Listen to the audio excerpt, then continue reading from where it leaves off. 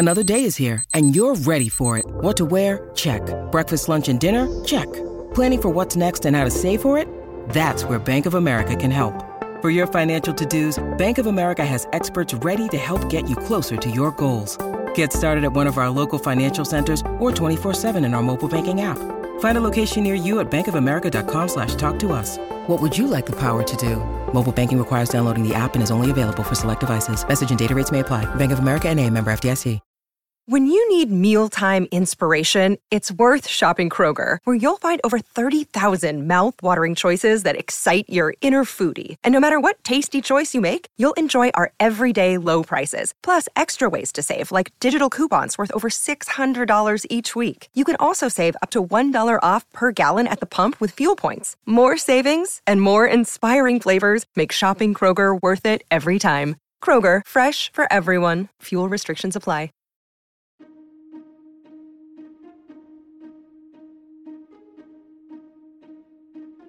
Hello and welcome to the How To Academy podcast, the weekly show for and about people who think big. I'm Vas Christodoulou, one of the curators of our live events programme, bringing the world's leading artists, scholars, writers and entrepreneurs to London for conversation and debate. Last year we hosted Google's Eric Schmidt, Jonathan Rosenberg and Alan Eagle for an in-depth exploration of the leadership techniques they learned from Bill Campbell. Bill was a coach who played an instrumental part in growing many of Silicon Valley's biggest companies, including Apple, Facebook and Intuit. Following his death in 2016, Eric, Jonathan and Alan set out to honour his memory and spread his ideas in a book, $1 Trillion Coach. Matthew Stadlen caught up with them backstage to find out more.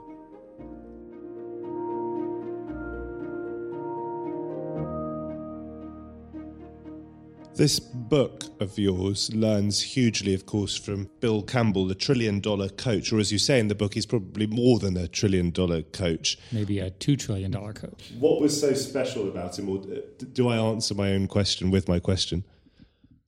This is Eric. I think he's the most successful coach in world history. He coached Steve Jobs and the Apple leadership. He coached myself, Larry and Sergey, and the Google leadership to build corporations of enormous impact. He also did that throughout the whole of Silicon Valley, and he also did it with middle school, high school students. He was one of the greatest coaches who's ever lived. So how would you condense what it means to be a successful leader, Eric? In Bill's case, his entire objective was to make you successful. He would not have liked the book.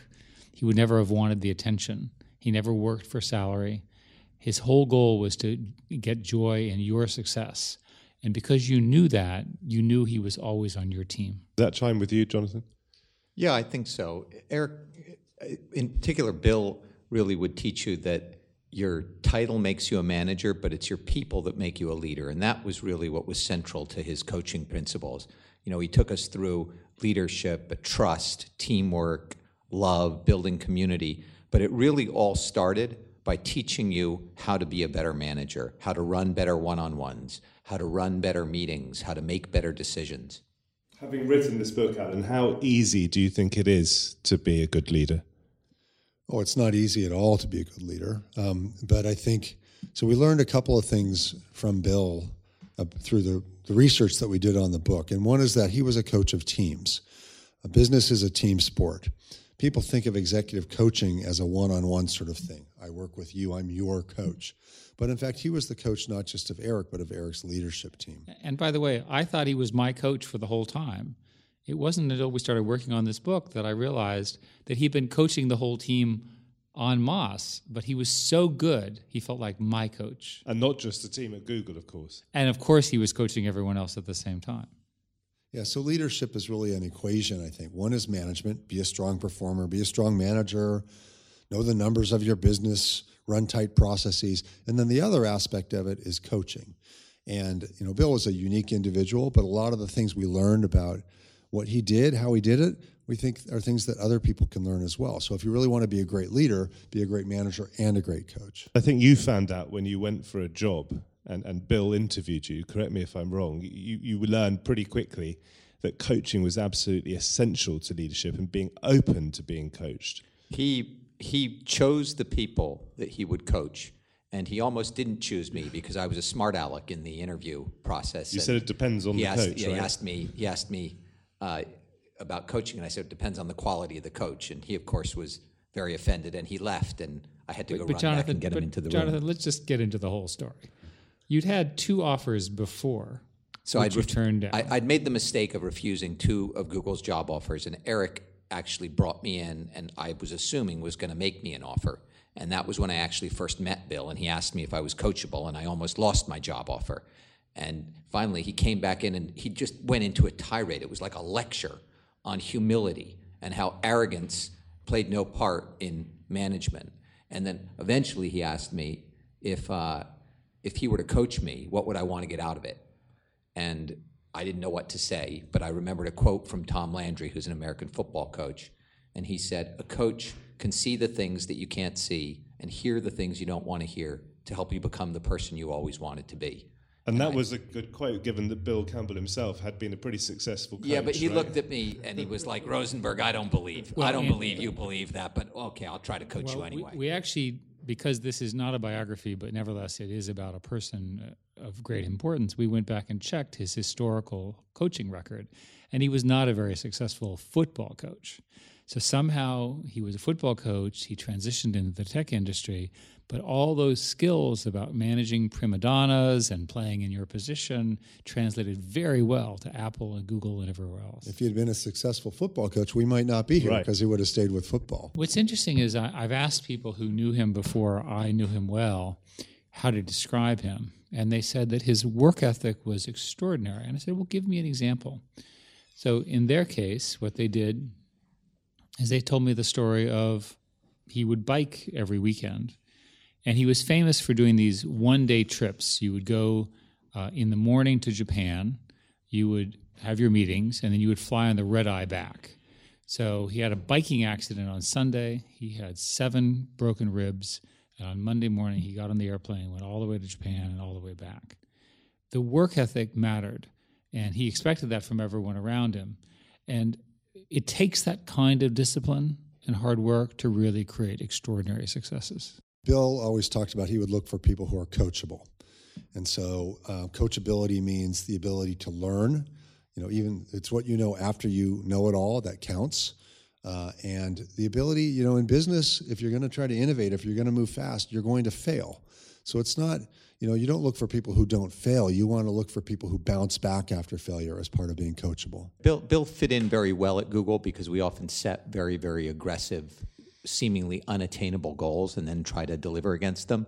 And what people would tell us was, Bill had your back. You could go try something that you didn't expect would succeed, and if it failed, Bill would be there for you. And at the end of the year, Bill would only want to talk about your accomplishments. He'd want to make a stack if you did a review of all of the great things somebody did, and he wasn't interested in all the mistakes that you made. People who try more get more done. And it seems like culture has gotten to the point where there's complete risk intolerance. And so when you have no risk-seeking behavior at all, because if you fail, you'll be criticized, whether it's on social media or by your boss or by shareholders or what have you, you won't also get those shots on goal that will deliver excellence. It's a balance. And he somehow knew where that balance was. And Eric, when you became CEO at Google, you were supposed to be the grown-up in the room in one sense. How did you at the same time allow for that creative, often youthful environment to take hold so you wouldn't stifle that? One of the things that Bill taught was to make sure that you listened to what people could do and you gave them the room to fail, if you will. And so we worked really, really hard to systematize innovation, specifically to allow people to sort of fail and fail quickly. And what we knew is that we had tied compensation to success, but we also understood that you couldn't be successful unless you took the risk. And so people would understand that that they would get protected, that there wasn't a numerical score at the end which said, 2 failed and 3 were successful, and therefore you get 60%. It was much more of a judgment of, did you try really hard? And Bill also, one of our colleagues at Google, said that Bill was an evangelist for courage. And if you think about this is what a coach does. A coach will watch you fail and will correct, but will also build you up to make you think that you can you can be your very best. And so, that's part of what coaching ought to be. And what he did was try to achieve really big things. Think bigger, try to achieve bigger things. Sometimes you'll fail, but you can do it. And he would give people that confidence. And Jonathan, there's a section in the book about the power of love, the strength of love. And now Bill, as you candidly write in the book, would yell at people sometimes. But this you describe as him really loving that person or wanting to push them to be their best. Where do you guys stand on we were shouting talking about in the Jonathan workplace? yelling at people more than Bill. There were occasions where Bill yelled at me for yelling. Bill didn't so much raise his voice and yell at you as he would give very direct feedback about what you needed to do to improve, and he would always give it to you in private.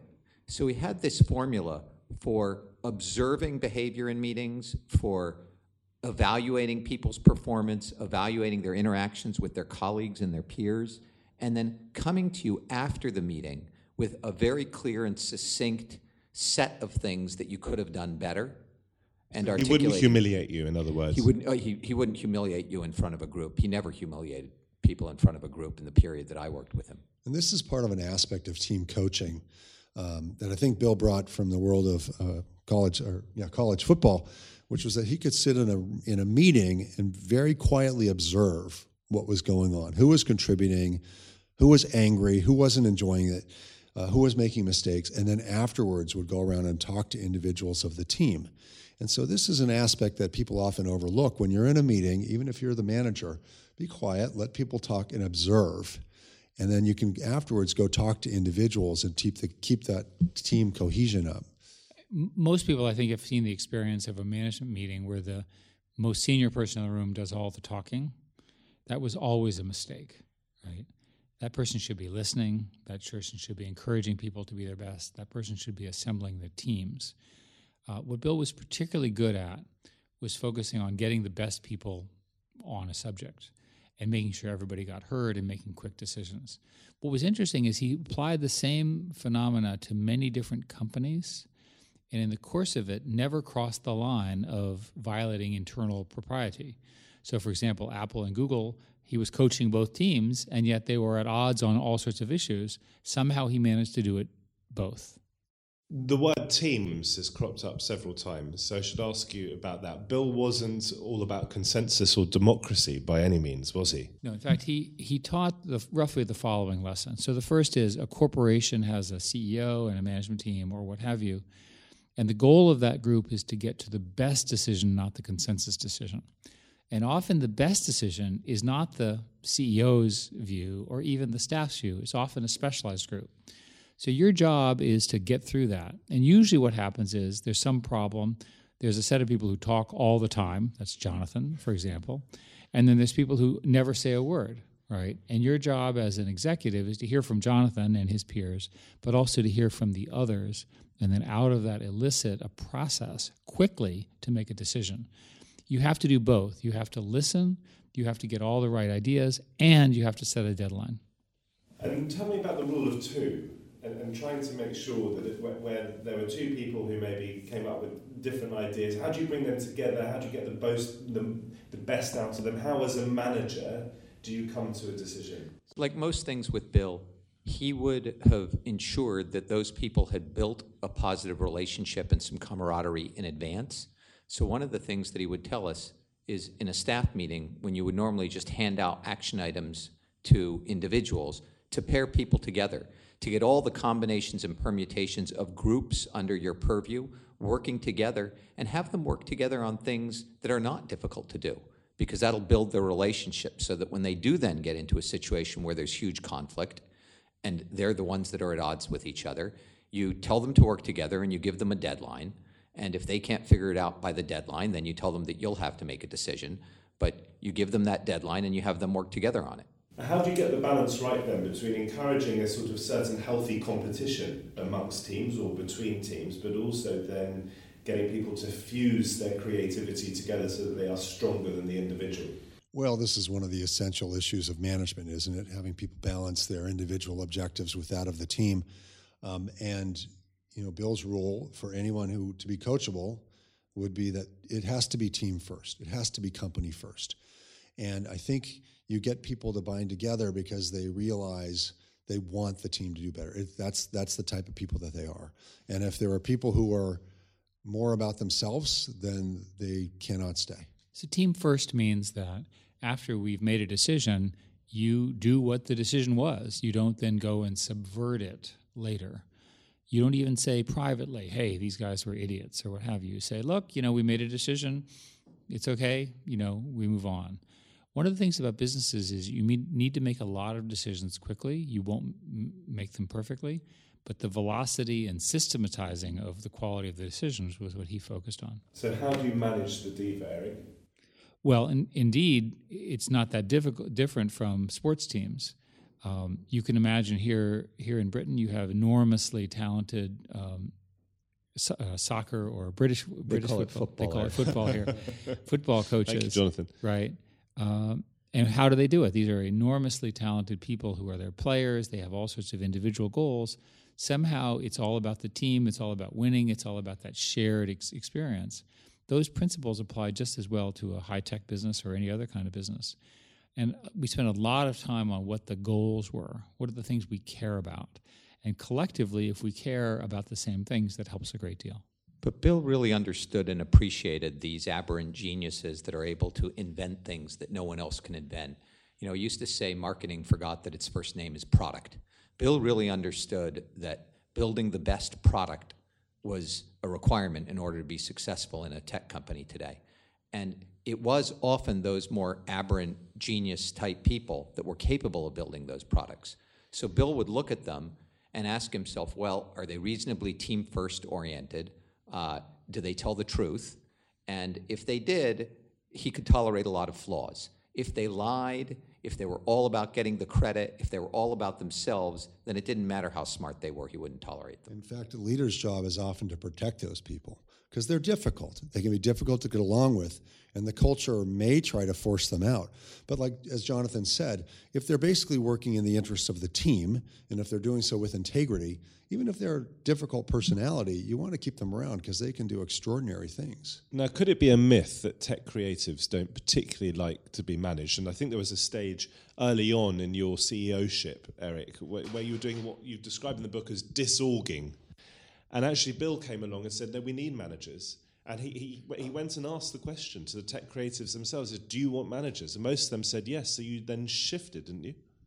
Yeah. In the early years of Google, the founders were unhappy with the technical management, so they simply got rid of it.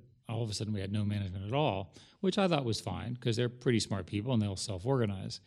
When Bill showed up, Bill went around and said, look, these people actually want management. I said, like, why? And the answer is, well, they could use a coach. They could use a mentor. They could use somebody to do career planning. They could use a person to help them with compensation planning. In other words, they know what they're doing, but they still need help in these other areas. So even the tech creative, the most arrogant people, if you will, in that typical scenario, need assistance. And the management is needed for that at a minimum. Compensation is another word that has cropped up twice. I've got to ask you a question about that. Money is not always just about the money, is it? And you make that point in the book. It's not just about how much you get paid from a purely financial perspective, but how much you're valued, how much you feel valued by the company. So I found that whenever you're having a compensation conversation with an employee, you're losing because compensation is never the driver of the outcome. Compensation is always because they don't feel valued enough, or that they haven't had the kind of impact that they want, or that there's something else wrong in their working environment. Address the fundamentals, and that's what Bill taught. Can we talk about charisma in leadership?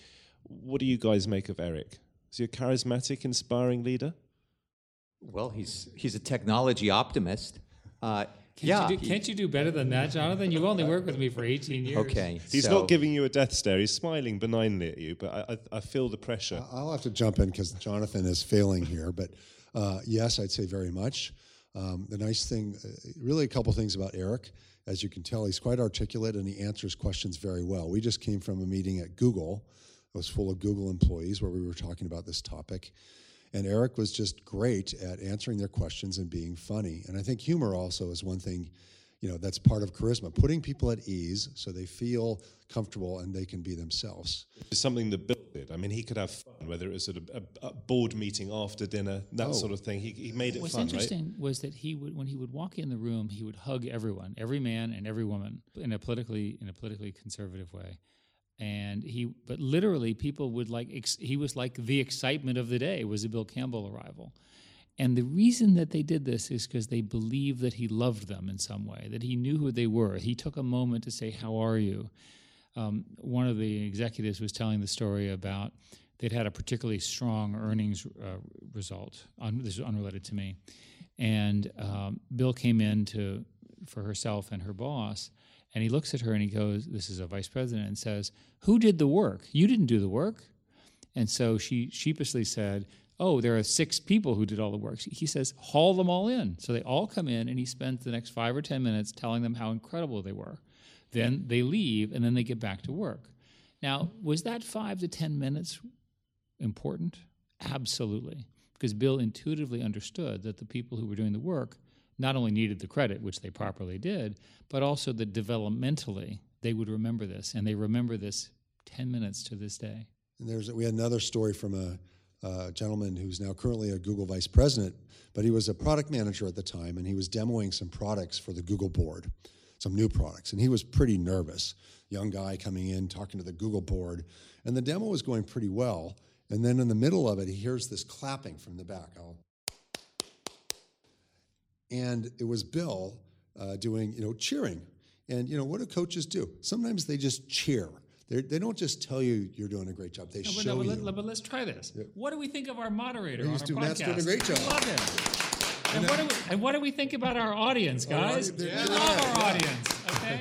Now, did you feel how the audience? Did you see him smiling? My softball questions are just even softer, guys. But the serious point is that intervention just lifted everyone's energy up. All of our audience energies, our energies, your energy. It works. It seems foolish, but it works. At Evernorth Health Services, we believe costs shouldn't get in the way of life-changing care, and we're doing everything in our power to make it possible. Behavioral health solutions that also keep your projections at their best? It's possible. Pharmacy benefits that benefit your bottom line? It's possible. Complex specialty care that cares about your ROI? It's possible. Because we're already doing it. All while saving businesses billions. That's Wonder made possible. Learn more at evernorth.com/wonder. This episode is brought to you by La Quinta by Wyndham. Your work can take you all over the place, like Texas. You've never been, but it's going to be great because you're staying at La Quinta by Wyndham. Their free Bright Side breakfast will give you energy for the day ahead. And after, you can unwind using their free high-speed Wi-Fi. Tonight, La Quinta. Tomorrow, you shine. Book your stay today at LQ.com. And how do you strike the balance then, gentlemen, between being cozy or friendly or kind, compassionate with your staff, but also having authority? Because to use the sporting analogy yet again, coaches often face that dilemma. How close do they get to the people that ultimately they can hire and fire? Well, I think for Bill, the getting close was what built the trust. And he would get close in 2 ways. He would share his own vulnerabilities with you, and that would make it easier for you to then share yours. So as a coach, you can strictly focus on sort of the support, trust, respect, evangelist for courage portion of people. As a manager and coach, you have to balance that with, the controls, supervision, reviews, performance, and that sort of thing. I think what Bill would do when he was a manager and a coach is he would separate those 2 things so that you had career meetings and reviews, and they were very much separate things from the weekly one-on-one where you were talking about the objectives, the key results, and the things that he was managing you against delivering on. And let's play out the scenario, though. You've built that trust with someone. You've got compassion for them. You're friends. You know each other well. And now that person on your team screws up. They do something wrong, and you need to help them course correct. Aren't you going to be more effective at that once you've got their trust, and they know that you've got their back. So you can go to them and say, you screwed up. You did this wrong. Here's what we're going to do to fix it. And they know that you're working as a team. And trust means psychological safety, as you put in the book. Employees have to feel that they've got a certain amount of job security in order to be able to be creative, take risks, and ultimately to thrive and help you build the business. Am I right, Eric? Yeah, and you might think that as you move up in a corporation, the executives are more self-actualized, more secure, more capable, more happy in what they do, but the reverse is true, that the pressure is enormous on them, that the insecurity is greater. And so to have somebody who is a safe place that they can confide in is really useful. It's helpful to them, but it's also an opportunity for some of the management to correct aberrant behavior in a safe way. And that was my next question. How, as well as psychological safety, do you make sure that the people who work for a big business feel safe? So if things do go wrong, they feel that they can air those things without being sacked, that they feel that they are safe in the Me Too world, for example. How does that all work?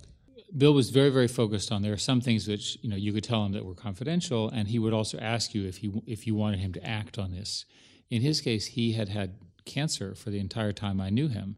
So we knew that he was struggling, and of course he died from it tragically 15 years later.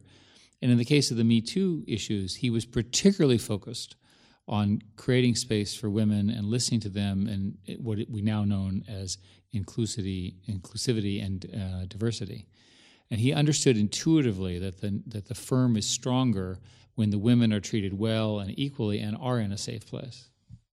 We actually did a study at Google called Project Oxygen, and it bore out many of the principles that I think Bill understood viscerally in the 1980s and 1990s when he was a young manager growing up.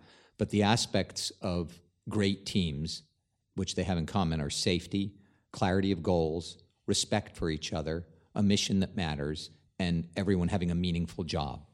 And when you think about Bill in a meeting and you think about Bill picking a team, those were the 5 things that he made sure existed on every team before he was convinced that they were going to be successful. And Alan, you have to be able to fire people well, don't you, in order for there to be a good aftertaste, in order for the company's PR to go well, but also perhaps even more importantly for the morale within a company to be strong.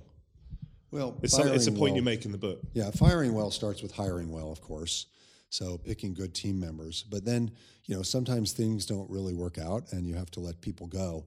And, we talk about Bill being very detail-oriented when it comes to management, and especially so when it comes to firing someone or letting people go, because you need to do it well so they can leave with their respect. And more importantly, there's a lot of people that are still at the company after they leave. And you want to make sure it's done well and with respect so that they feel good about it, the people who you will continue to work with day after day. And at least in our world, the tech industry is small enough that you keep running into these people, whether you like it or not. So you learn to be respectful to people as long as they don't violate the core principles of the company. But on the other hand, one of Bill's quotes was, "No one ever succeeds at a third chance."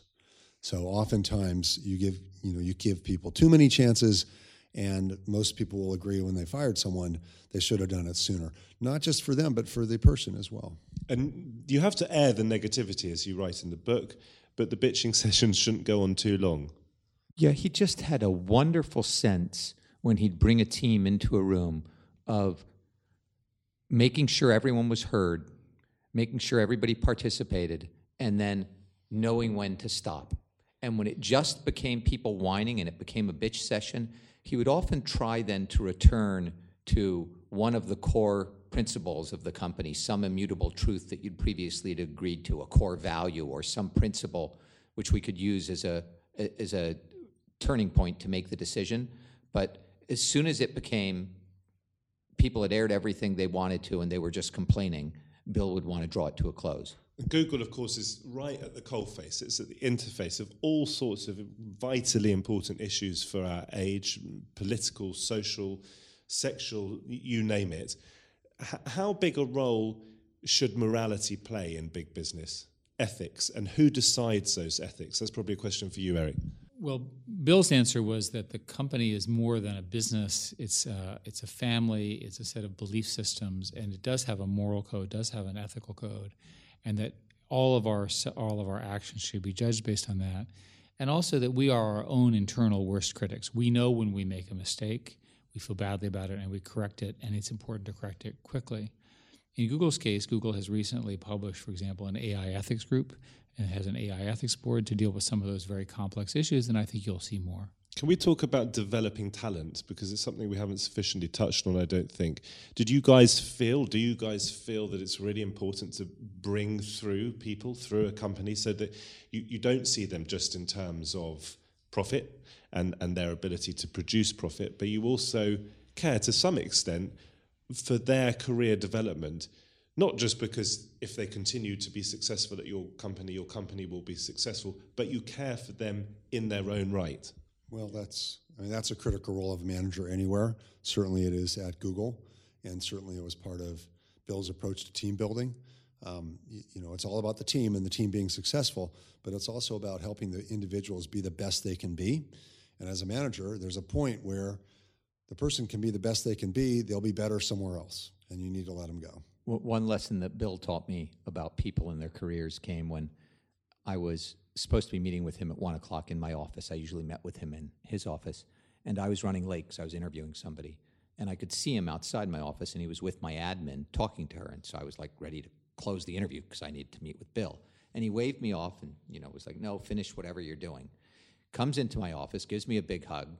First thing he wants to know is, when are you writing Sade's law school reference letter?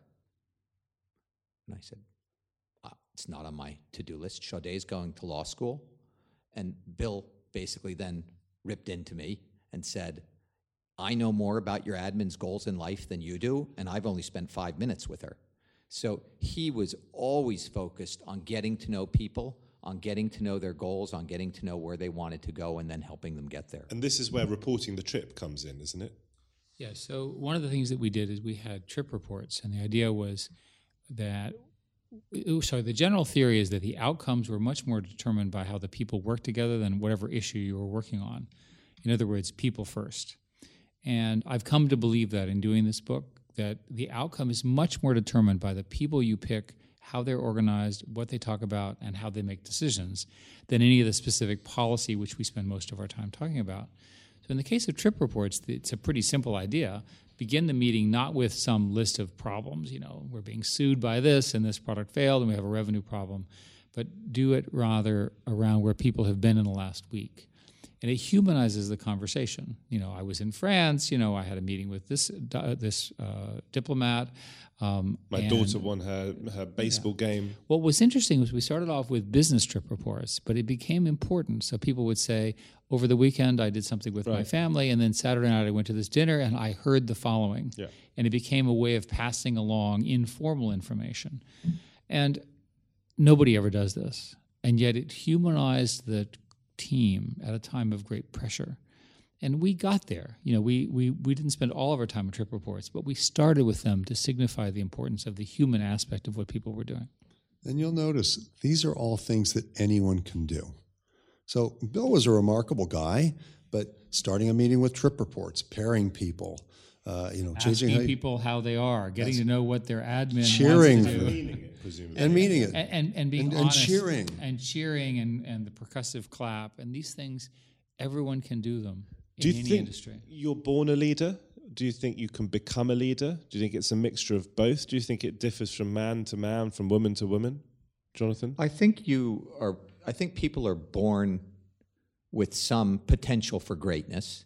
And I think people either do or don't develop passion. But if you have, if you're smart and passionate and have potential, I think you can be taught leadership. Well, I think a lot of these things, there's a lot of people who are excellent performers and may even be good managers as far as an operational standpoint.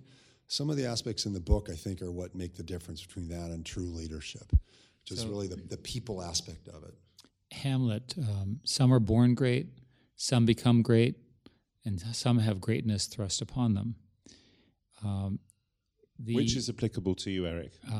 If it's true of me at all, it's true in the third category. You need an opportunity to emerge as a great leader. It's often said that you need a great war to have a great general. Otherwise, you just have normal generals. And so you need both the circumstance and the opportunity, and then the fact that people rise to the occasion.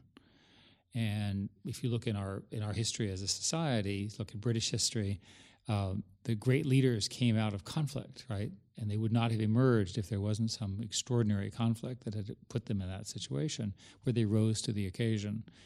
So what Bill would always say is, trust the people, get the right people in the room, give them a really hard problem, and see how well they do, and follow their best idea. And leadership naturally emerges from that formula. We've got just 2 or 3 minutes left because you've got to go and do your event. There's a great big elephant in the room, of course, which is the quality of the product. We haven't talked about that, have we? Does that follow from everything else we've been talking about? It does follow. What's interesting is that when you have the right people and you have the right mission, so in our case, serving customers, the product quality becomes super important. But what's interesting about Bill is he didn't focus on product strategy, product quality, any of those kinds of things. He figured those were things which people knew how to handle already. And having spent so many years of your life with Google, helping turn it into this massive success story, in one sense, do you all feel, starting with you, Eric, that it is, broadly speaking, a force for good? Are you aware of the dangers? I absolutely believe that Google is a force for good, and I can recite detail after detail of the impact that we have had. Let's start with the fact that people have information that they didn't have before. Globally, right, billions of people have information that was not available to them before because they didn't have encyclopedias, they didn't have libraries. I was in Kenya with my friend who's a computer science professor, and he said, I love Google. I said, well, I love Google too. And he said, well, I love Google because we use Google to teach computer science. And I said, really? He said, you don't understand, Eric. We don't have textbooks. So once you understand that the impact on human knowledge and the human and accessibility of Google is profound, you understand why it's so important that Google continue to be as successful as it is. And may I just ask this? I'm acutely aware of the fact that not only am I a bloke, a guy, a man, but I'm speaking to 3 men as well. Are you all confident that in 10 years' time you might all be women? In other words, that more and more women will start to run bigger and bigger business. Of course, there are some examples, but there aren't enough, I can confidently say that the 3 of us as individuals will remain male. Go ahead. And I confidently can say we sure hope that there will be many women leaders given the opportunity that we've had.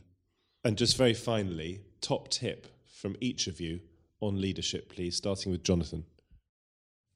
Build trust. Start with trust, and start by showing yourself and sharing of yourself with people so that they understand who you are, so that they can then share who they are. Alan, because we haven't really talked about clarity of communication so far, but I'm getting that from Jonathan. What's your top tip? My top tip is love your team, love your colleagues, love your peers. This is the word we heard over and over again in talking to people that we interviewed. Bill made it okay to bring love into the workplace. Get to know them about their lives outside of work, show up. Eric? When you look at corporations, most of the management spends most of their time in management meetings. And most of those managers spend most of their time complaining about their management meetings. Fix that. So figure out a way from top to bottom to how to make the management meetings either more rare, because they're useless, or hopefully more effective, where you're talking about the hard issues, the important issues. I can tell you that in large bureaucracies, everyone knows what the issues are, and no one talks about the real issues. Bill was very good at making sure that we were talking about whatever the problem was right in front of us.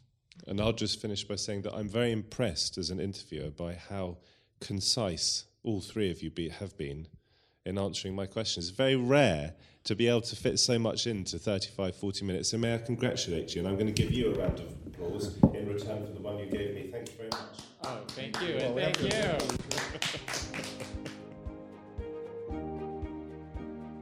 This week's show starred Eric Schmidt, Jonathan Rosenberg and Alan Eagle, and was presented by Matthew Stadlin. It was produced by me, Vas Christodoulou, and edited by John Doughty. As ever, you can find an archive of interviews with the best and brightest names in global culture on our website, howtoacademy.com, or wherever you get your podcasts. If you enjoyed this week's episode, please don't forget to rate, review and subscribe to the series. And you can visit us live in London for a spectacular season of events, with upcoming guests including artist Ai Weiwei, novelist William Gibson, comedian Viv Groskop, New York Times columnist Barry Weiss, NASA astronaut Catherine Sullivan, and many more. Thanks for listening.